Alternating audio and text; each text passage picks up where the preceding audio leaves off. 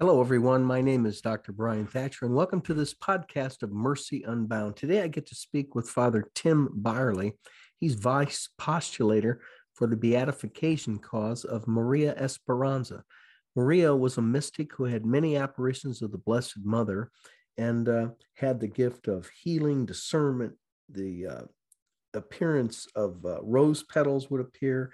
People around her would smell the scent of roses. She could read souls. She had the gift of bilocation and discernment, and was an incredible mystic. In Betania, Venezuela, there was a Eucharistic miracle as well, and we're going to talk about all that today on Mercy Unbound. I hope you enjoy the show. Please subscribe and share with all your friends. God bless.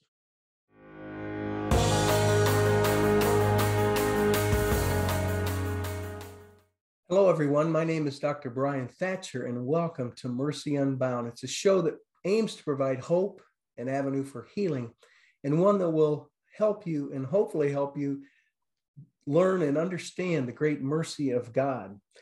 Today, I have with me Father Timothy Byerly from New Jersey. He's a pastor at St. Peter Church. It's going to be an incredible show because not only being a pastor at a church in New Jersey, he's a vice postulator for the beatification cause of Maria Esperanza. Maybe many of you know about her. Probably many of you don't. She lived an incredible life. Her process is being studied for beatification. She was a mystic, and Father's been working on this pretty much full time since 2010. Now, who was Maria Esperanza? She was the central figure in the apparitions in Betania, Venezuela. And I have to say, Father, what got me so excited about Maria Esperanza when I was just getting into Divine Mercy, just in the early phases, back in the early 90s. At that same time, a friend had sent me a photograph of a Eucharistic miracle from Betania, and I began to study Eucharistic miracles. And I was on like a parallel track of studying Divine Mercy and the Eucharist. And as one gets into this, you realize it's one and the same. The Jesus in the image behind me is the Jesus in the Eucharist. Father Byerly knew Maria Esperanza since 1994, and he's worked with the Roman postulator for the cause, Dr. Andrea Ambrosi. So, Father, how in the world did a priest from New Jersey get involved with Maria Esperanza? It's a good question to start with, Brian. Maria Esperanza, after the apparition, the main apparition on March 25th, 1985 began, and others subsequent to that in Venezuela, in that sanctuary called Betania. Maria Esperanza started to receive invitations to travel and speak about the apparitions and the message of Our Lady. At that time, there were an awful lot of Marian conferences being held, both in Latin America and North America. So it brought her to North America quite often. She was invited, and of course, the people would cover her expenses that come up. And there was a prayer group in New Jersey, the leaders of which I was friendly with. And when they would have Maria Esperanza in town, they would invite me, and she came in rather frequently. It almost seemed like whenever she came to the United States, she would make a detour one way or the other through New Jersey. And so she was here quite frequently, and I had numerous opportunities to meet her at that time. I didn't go to too many of her services in those early days, or I really weren't her service. What would happen normally, she'd be speaking at a conference, or she would be at a large church, and she would always want a priest, the pastor, to say Mass beforehand, and then she would speak afterwards, and she would then receive the people one at a time. And sometimes, 1,000 people could be in that church, and she would take each one individually, sometimes going to 3, 4, 5 a.m. in the morning, out of sheer compassion for those souls that the Lord sent her. She said, sometimes the pastor would say, Miss Brown, look, just give everybody a blessing, and we'll cut it at midnight, or we'll cut it at 2, and so on. She said, no, those people came, the Lord sent them to me, and I'm obliged, and I'm not leaving until I see the last one. And so some people it's ironic, some people would come and see a huge crowd, and they would go home for a couple hours and come back, and then get in the back, the line had grown shorter, and they would jump right in there and and has had their moment with Maria Esperanza. Didn't she have apparitions in an early age and then throughout her life? Yes, she had numerous mystical experiences throughout her life with various saints and our Blessed Mother, Jesus. It was just part and parcel of her interior life that she was gifted with, like we know of others. Other extraordinary saints had those kind of blessings. I read an episode about her husband, meeting her husband. Wasn't she even told how she would meet her husband? Yes, she was told.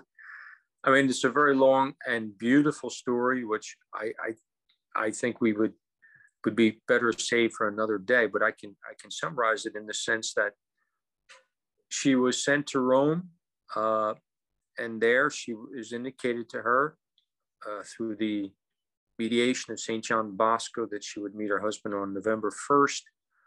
The year was not specified, and that he would be wearing a sword.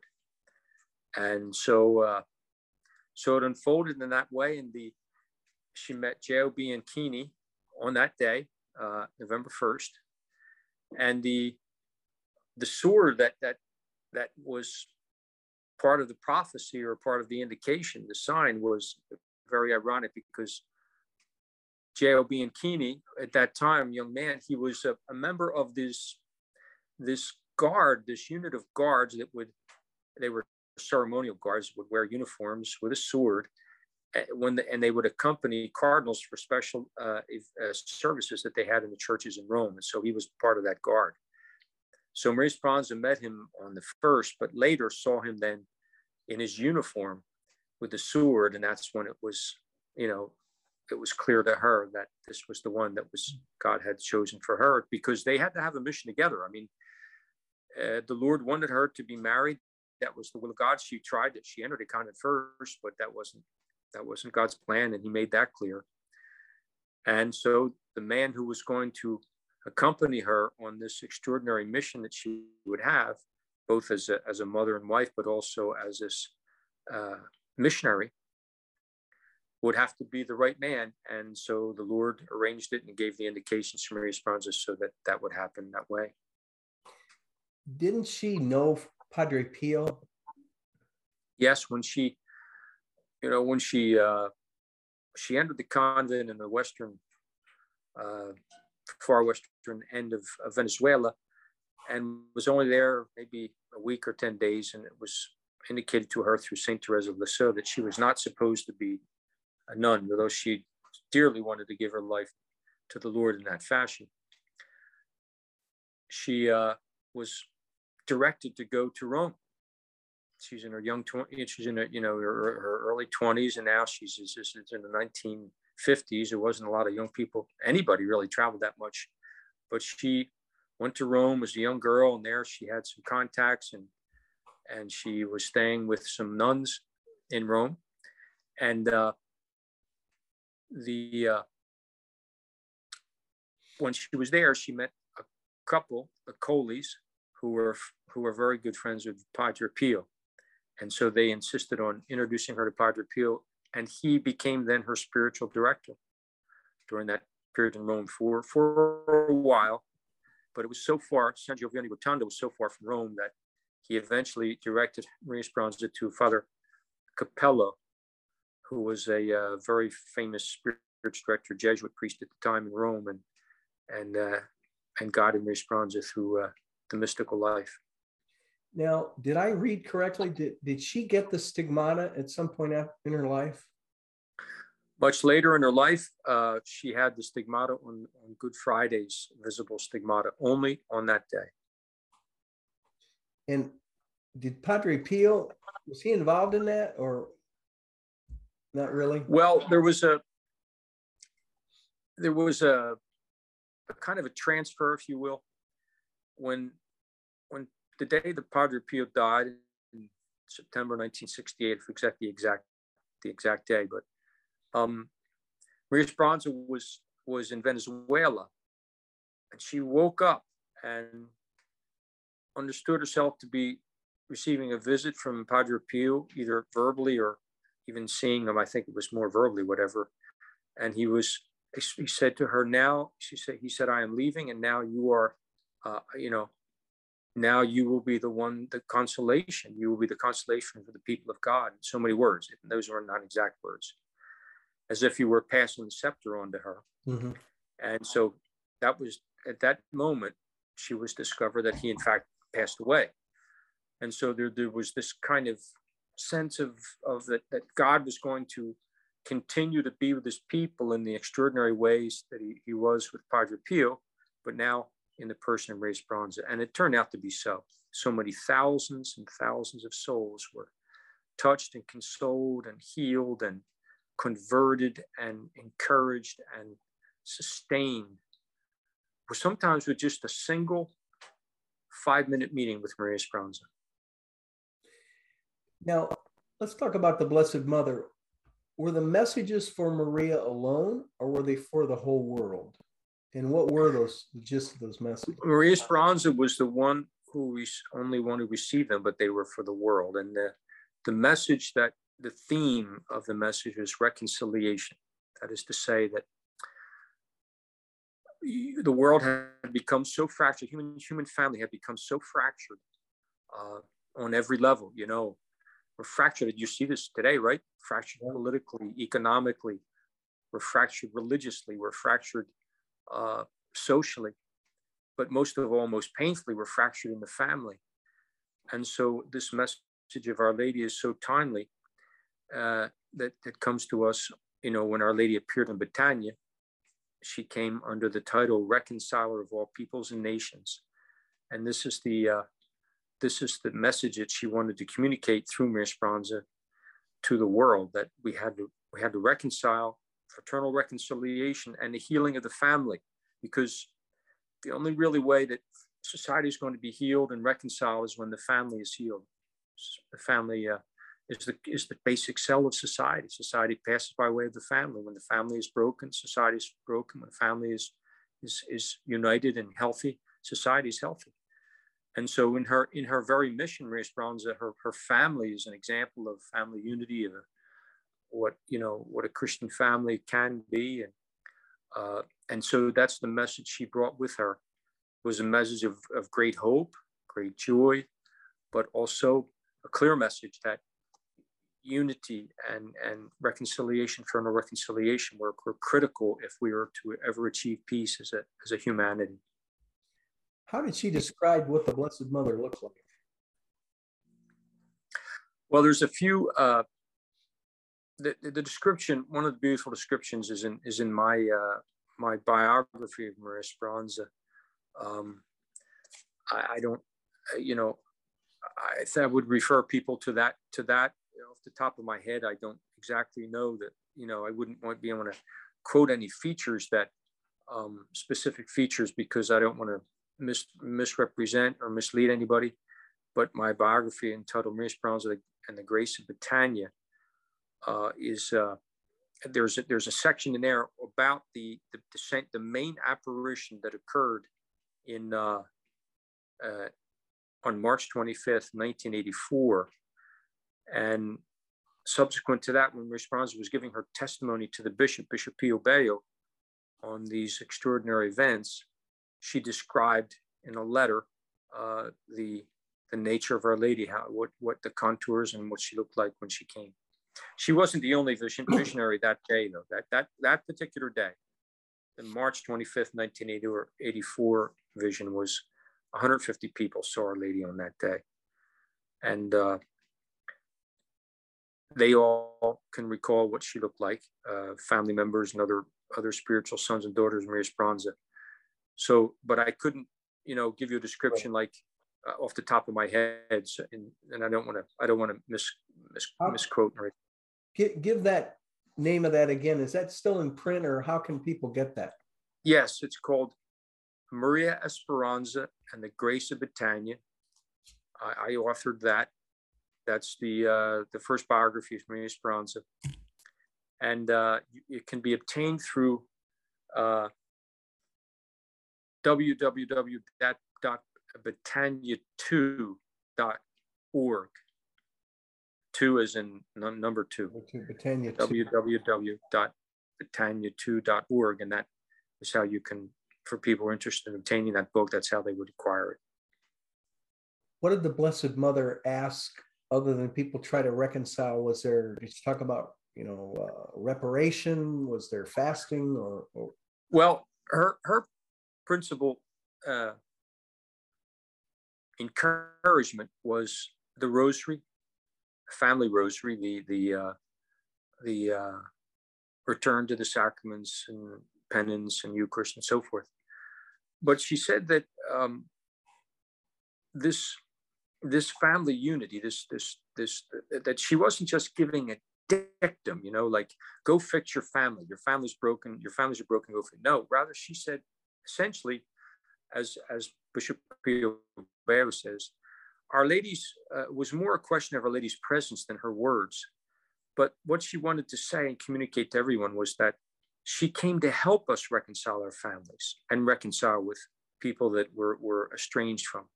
She wasn't just a directive, an order to go fix your families. Good luck. Hope you can do it. It was rather that now begin the process of healing, and I'm going to be there to be the intercessor and advocate of that healing. So turning to Our Lady as the source of the healing for the family. Was there any unusual mystical experiences she had other than the apparitions, which are unique? And so many, Brian, so many. I mean, all of the classic, the people would, in her presence, in Maria Esperanza's presence, people would experience the scent of roses. There would be the appearance of mystical appearance of rose petals. There would be she had the gift to read souls. She had the gift of, there were occasions that, it appears she had the gift of bilocation. She had the gift of healing, the gift of deliverance. She had the gift of discernment of spirits. She had the gift of being able to discern objects if they were blessed or not, or evil or not. She had just the whole array of mystical gifts that we have read about in the extraordinary mystics of the church over the centuries. Wasn't there one apparition where several thousand saw the Blessed Mother? Well, no, there was one apparition in which about 150 people saw Our Lady, but after that, when that exploded onto the scene in Brittanya, many pilgrims began to make pilgrimages to Brittanya, and many of them saw Our Lady. And so the Bishop Pio Baio said in his conclusive letter on Brittanya, which declared it to be of authentic and supernatural nature. He said that he estimated somewhere between 1,000 and 2,000 people saw Our Lady, but the definitive one, and they were brief visions of Our Lady at Brittanya, but the turning point, the one that was so critical, was the one that occurred on March 25th, 1984, because that covered a couple of hours. Over a couple of hours, Lady appeared on 7 occasions for 5 to 7 minutes each, except for the last apparition, in which she appeared for 30 minutes, and they thought Our Lady was never going to leave them. So that was in church history, that was one of the extraordinary apparitions approved by the church. Yeah, that's real important to note, Father. As you said, it's approved, and I believe it's the 4th apparition of the Blessed Mother approved in this last century. And now, wasn't there a Eucharistic miracle in Brittanya as well? There was. Again, after the major apparition, March 25th, 1984, which, by the way, coincided with the Pope's consecration. JP2 consecrated the whole world to Our Lady in Rome on that day, brought over the statue of Fatima from Rome, from Fatima to Rome for that consecration. There was this, people started to come in big crowds, right? And so Bishop Pio Baio authorized a mass to be celebrated there on feast days and Sundays. And there was a priest by the name of Father Odi, who was a member of the clergy of Los Teques, the diocese where Battagna is located, of which Bishop Pio Bey was at that time the ordinary. And he was celebrating Mass. A large crowd was there that day. Maria Esperanza was there. And when he was celebrating Mass, he noticed as he performed the Fractio Panis, the breaking of the bread, that it looked like a red, first it looked like a red dot, but then it grew larger and it looked like the host was bleeding. And so he put that portion of the host down and didn't really say anything to anybody, and later showed it. Bishop Pio Beo then was required to examine this host and the portion that seemed to be stained with a red fluid of some sort, to see whether this was an authentic Eucharistic miracle or not. And he had it examined by several top-notch forensic scientists in Caracas and different communities of the scientific world, of the scientific community. Different members of the scientific community examined it, and they declared that it was human blood. And so to this day, it's no longer that host is still maintained in a monstrance in a convent in Los Teques, in the diocese of Los Teques, and it's quite a distance. It's about a 2-hour drive, I think, from Battagna, but nevertheless, pilgrims do make that journey there to go and venerate the Eucharistic miracle. So the Bishop Pio Beo had to recognize the fact that there was something supernatural here. That how could human blood appear in that host, and how does the host continue to be maintained today with that blood stain on it? And so that occurred, I think, in 91, 2, somewhere around there, and so that's what 30 some years now, right? No, 40, 30, yeah, 30 some years. Now, getting back, so you met Maria Esperanza, and then what led you in your heart to feel you were going to get involved with the beatification process? Well, I really didn't get too involved with Maria Esperanza, other than I had some beautiful moments of private visits with her, because, like I say, my friends were the ones who hosted her. When she was in town, I might join them for dinner. I might have the opportunity to see Maria Esperanza privately, wherever she was staying for a while, and you have when you encounter somebody like that, you have the sense of the extraordinary spirituality that lays deep within them. Well, I really wasn't too involved with her, except then it happened in 2004, in March of 2004. Maria Esperanza was in New Jersey. I wasn't even aware of it, in fact, but her health was declining very, very rapidly under the conditions of Parkinson's illness, and it seemed like they were going to lose her. She had trouble breathing, and was organs were starting to shut down. So she was at Long Beach Island, New Jersey, and the family took her to the Southern Ocean County Memorial Hospital not far from Long Beach Island. And since they thought they were going to lose her, my friends called me and asked me if I would come and anoint her, celebrate Mass for her in her ICU unit, which they permitted us to do. And so I did that. And Maria Esperanza, then a few days later, she made a little recovery and went back to home in Long Beach Island. And I started to go up to celebrate Mass for her and her family. Meantime, all of her family came in from Venezuela. They weren't sure what was going to happen with her. And all her children, their spouses, and her grandchildren. They were staying in a large house of a friend in Long Beach Island.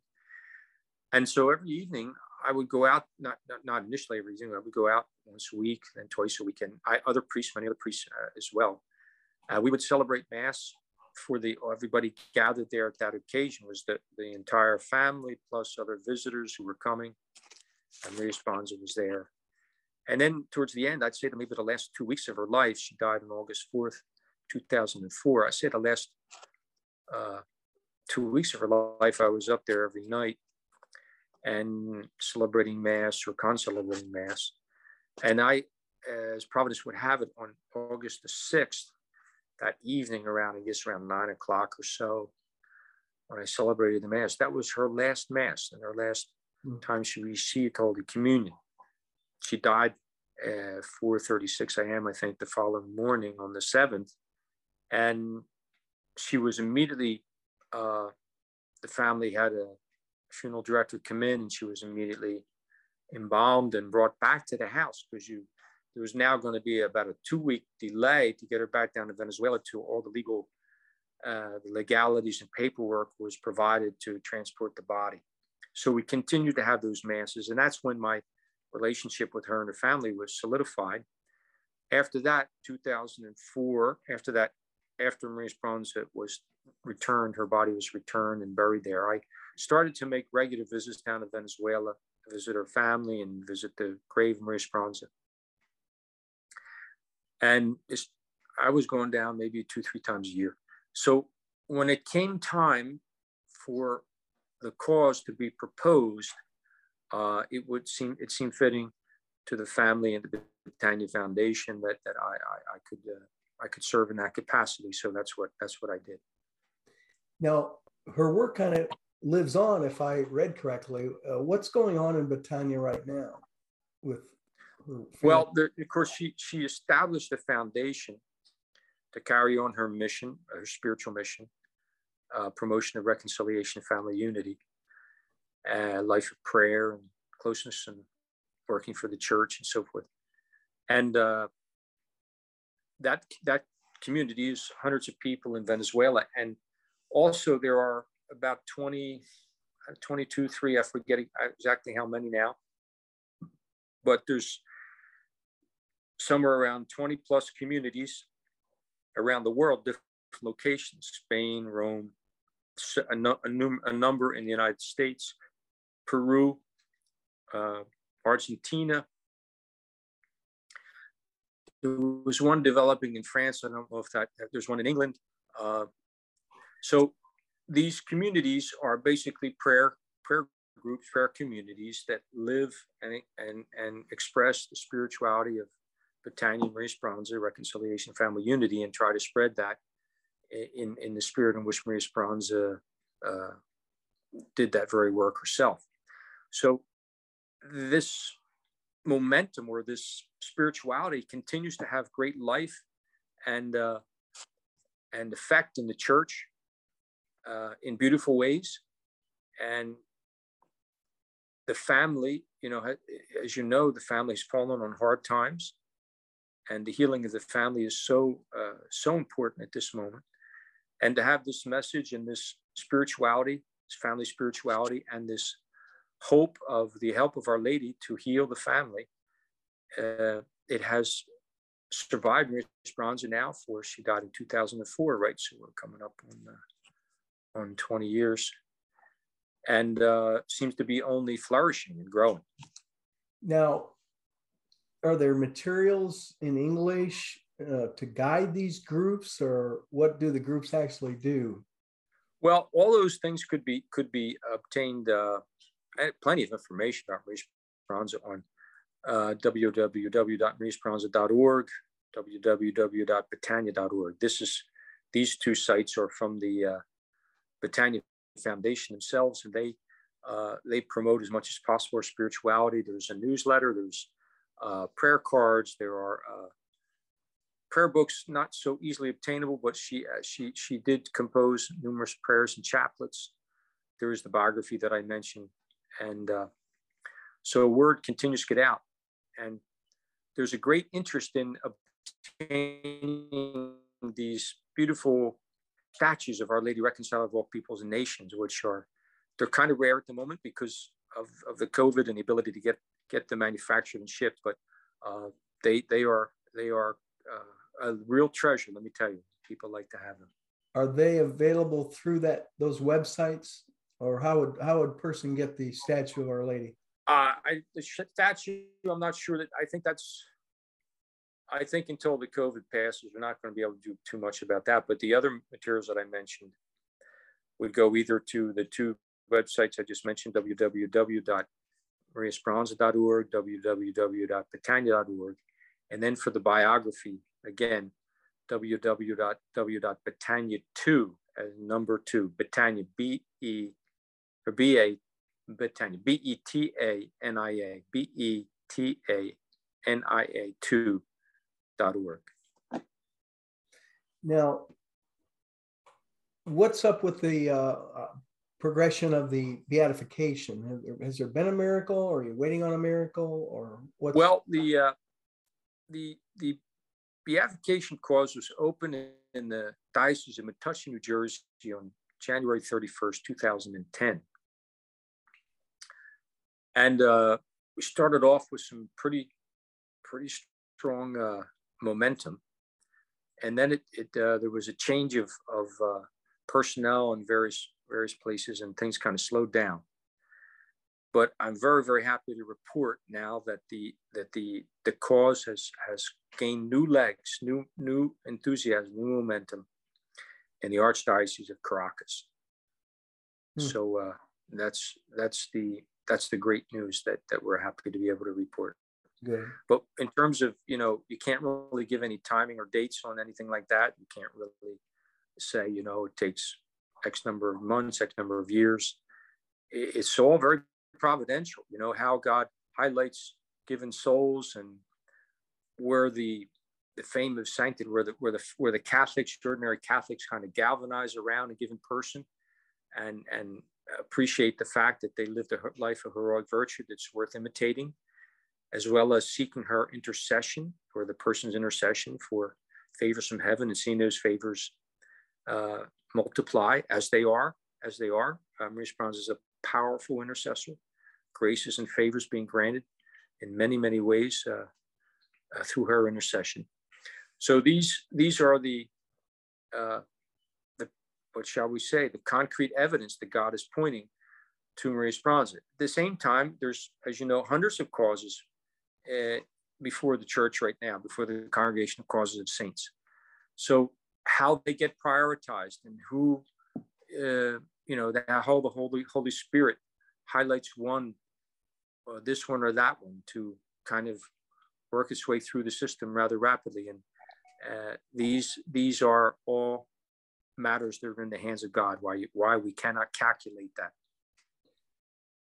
Well, Father, any closing thoughts before we wrap up today's show of Mercy Unbound on Maria Esperanza? Well, I think it behooves everyone to take an interest in this person's life, Maria Esperanza, especially, as I say, she was such a gracious woman, such a loving woman, and filled with these extraordinary mystical gifts, but yet never used them only at the service of God, and never exalted them or herself. She's a wonderful model of motherhood, and her family is a wonderful model of family life. While we are laboring under many attacks on the family today, she's a great defender of the family, and a great intercessor and promoter of the family life. And through that, we can even begin. We say, how is humanity going to reconcile? It's a mess, right? How are we going to create unity in humanity? Well, we start with our own families, one family at a time. And as Our Lady helps us to heal one family at a time, then slowly and slowly, society is healed.